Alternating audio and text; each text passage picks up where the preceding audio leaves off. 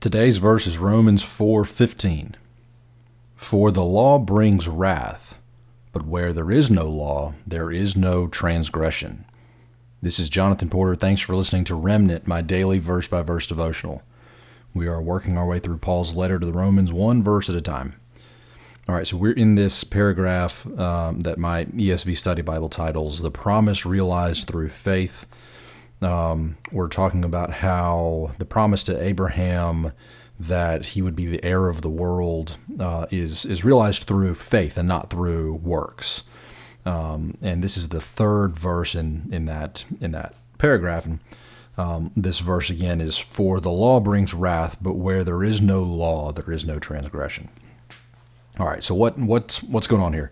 The implied question being asked here is why can't the law fulfill the promise and then produce the inheritance? The inheritance being the world, essentially the world. Why can't the law do that? And Paul's doing a bit of a shortcut here.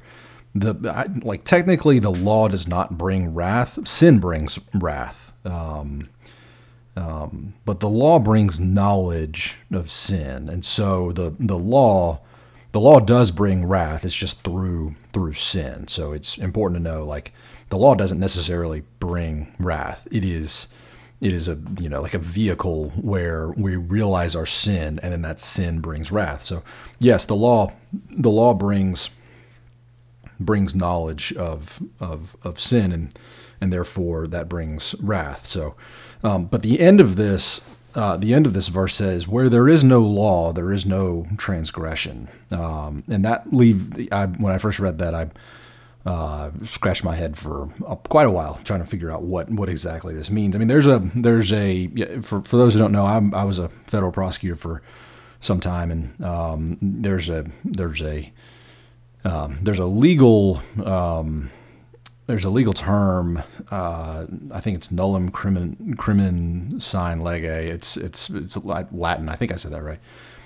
Maybe I didn't. I have no idea. But that essentially means where there's no law, there is no crime. That's one of the core tenets of criminal law. You see this a lot more in other countries than you do in America. In America, we seem to understand that if you're going to prosecute someone for committing a crime, you have to have written down what the crime is first. But you do see in some other more mid-development countries that they don't entirely get that, and you see some cases and some appeals up to international courts trying to make it clear that if you're going to punish someone, you at least have to write down what they at least had to have been able to look up the law. You don't necessarily have to know every law in order to break it, but you still have to write it down and then say, here's the law. It's got to be passed and enacted through formal governance measures before you start punishing people for stuff. So as a lawyer, I read that. I was like, okay, yeah, I know what that is, but I read it in the context of how Paul's trying to use it, and I like I said, I scratched my head a little bit. So I read my normal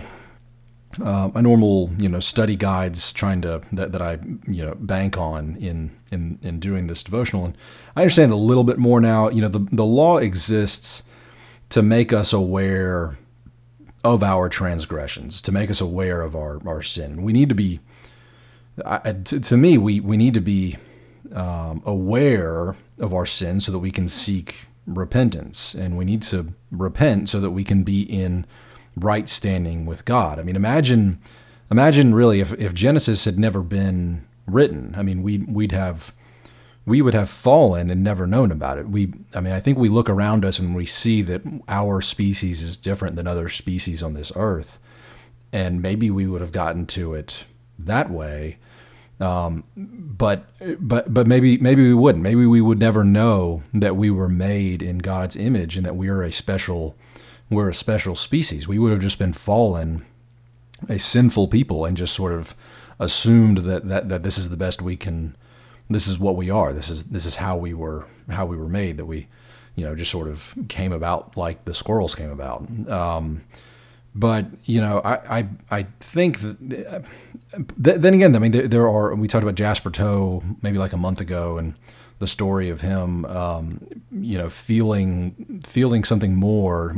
He grew up in maybe Libya, I'm not sure, where he had never heard the name of Jesus, and he just, he felt that there was a divine presence, and he prayed to God to be led to him, and it took him on this 7-day trek, and he met these missionaries who met him on this beach, and he became this great man of faith. But I think that's the exception. Most people who don't know the name of Jesus don't really. I mean, they don't bother looking. Part of what the Passion City Church in Atlanta and DC, they're raising funds. I'll occasionally listen to Louis Giglio's sermons, and they're raising funds for this project that is seeking to translate the Bible into every known language on the earth for the purpose of sending the Bible, sending God's word to all corners of the earth. And the reason being, there are still a lot of people who have never who couldn't read about God, who couldn't read about Jesus, even if they wanted to. I think people who don't know the gospel, they don't necessarily go looking for it. It's something that is up to us to get it to them. So the law shows transgressions, and it exists to drive us to God, to let us know that we were made in God's image, and we here are all of the things that we as a fallen people do that radically fall short of the glory of God.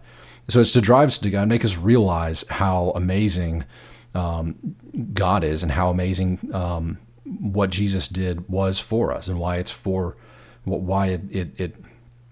is the thing that should define our lives, is this amazing sacrifice that puts us back into right standing with our Creator, in whose image we were made.